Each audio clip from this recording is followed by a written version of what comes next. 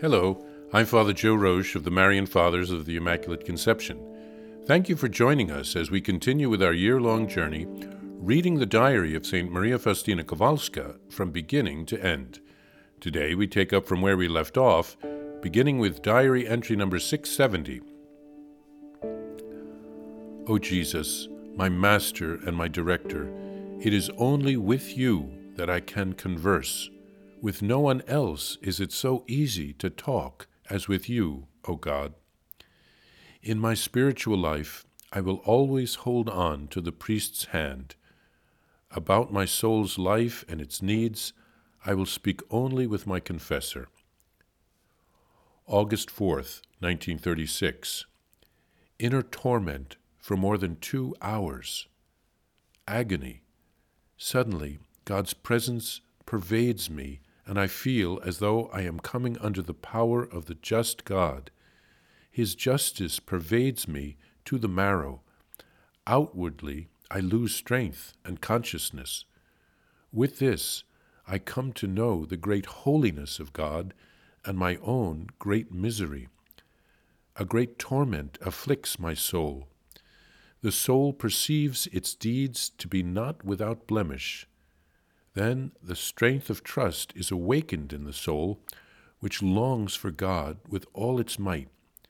Yet it sees how miserable it is, and what utter vanity everything that surrounds it.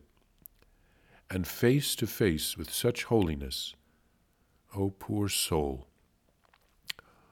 August 13th. I was tormented by terrible temptations all day. Blasphemies thrust themselves upon my lips, and I felt an aversion for everything that is holy and godlike. Yet I struggled throughout the day. In the evening, my mind became oppressed. What's the use of telling this to the confessor? He will ridicule it. A feeling of aversion and discouragement filled my soul, and it seemed to me that I could by no means receive Holy Communion in that condition. At the thought of not receiving communion, such a terrible pain seized my soul that I almost cried aloud in the chapel. But I suddenly realized that the sisters were there and decided to go to the garden and hide myself there so as to be able to at least cry out loud. Then suddenly Jesus stood by me and said, "Where are you intending to go?" I gave no answer to Jesus, but poured out all my sorrow before him, and Satan's attempts ceased. Jesus then said to me, "The inner peace that you have is a grace." And suddenly he was gone. I felt happy and unaccountably peaceful. Really, for so much peace to return within a moment, that is a thing only Jesus can do. He, the Most High Lord. August 7th, 1936. When I received the article about Divine Mercy with the image on the cover, God's presence filled me in an extraordinary way. When I steeped myself in a prayer of thanksgiving, I suddenly saw the Lord Jesus in a great brightness, just as he is painted, and at his feet I saw Father Andras and Father Sopoćko. Both were holding pens in their hands, and flashes of light and fire, like lightning, were coming from the tips of their pens and striking a great crowd of people who were hurrying, I know not where. Whoever was touched by the ray of light immediately turned his back on the crowd and held out his hands to Jesus. Some returned with great joy, others with great pain and compunction. Jesus was looking at both priests with great kindness. After a while, I was left alone with Jesus, and I said, "Jesus, take me now, for your will has already been accomplished." And Jesus answered, "My will has not yet been completely accomplished in you. You will still suffer much, but I am with you. Do not fear." I have been talking much with the Lord about Father Andras and also about Father Sopoćko. I know that whatever I ask of the Lord, he will not refuse me, and he will give them that for which I ask. I sensed and I know how greatly Jesus loves them. I am not writing about this in detail, but I know this, and it makes me very happy. Here, St. Faustina writes of having to endure an inner torment that lasted 2 hours. What a cross!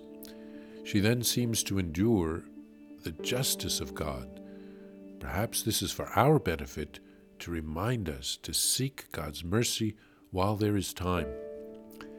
She then writes of her torments and her temptations from the evil one who wants to drive her from receiving Holy Communion.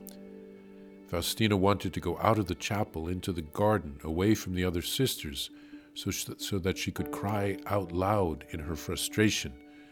But Jesus appears to her, he reassures her, and instantly gives her back her inner peace.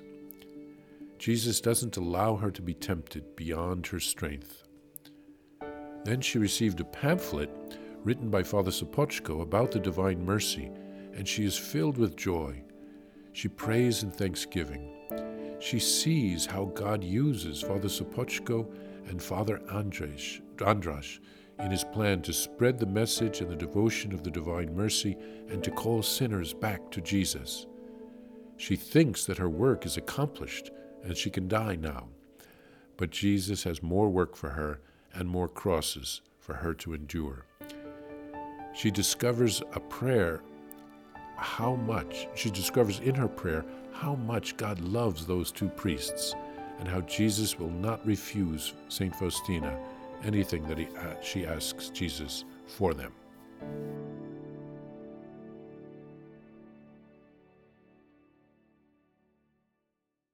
Please follow or subscribe to this podcast to receive the latest episodes and updates.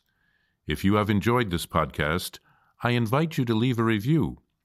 Reviews greatly improve our podcast ranking and will help other people throughout the world find St. Faustina's Diary in a Year. Remember, Jesus promised St. Faustina in Diary number 1075, souls who spread the honor of divine mercy are protected by God like an infant by a gentle mother. Please help us spread the message of divine mercy. Thank you, and God bless you. Visit shopmercy.org to order your copy of Divine Mercy in My Soul, the Diary of St. Maria Faustina Kowalska. It's available in print in English, Spanish, and Polish, and in English as an e-book, available now on shopmercy.org. Are you enjoying this podcast? I invite you to listen to more shows brought to you by the Marian Fathers of the Immaculate Conception. Join us daily for enriching spiritual content, which will help you on your journey with Jesus Christ. Simply visit DivineMercyPlus.org for a complete list of our shows. That's DivineMercyPlus.org.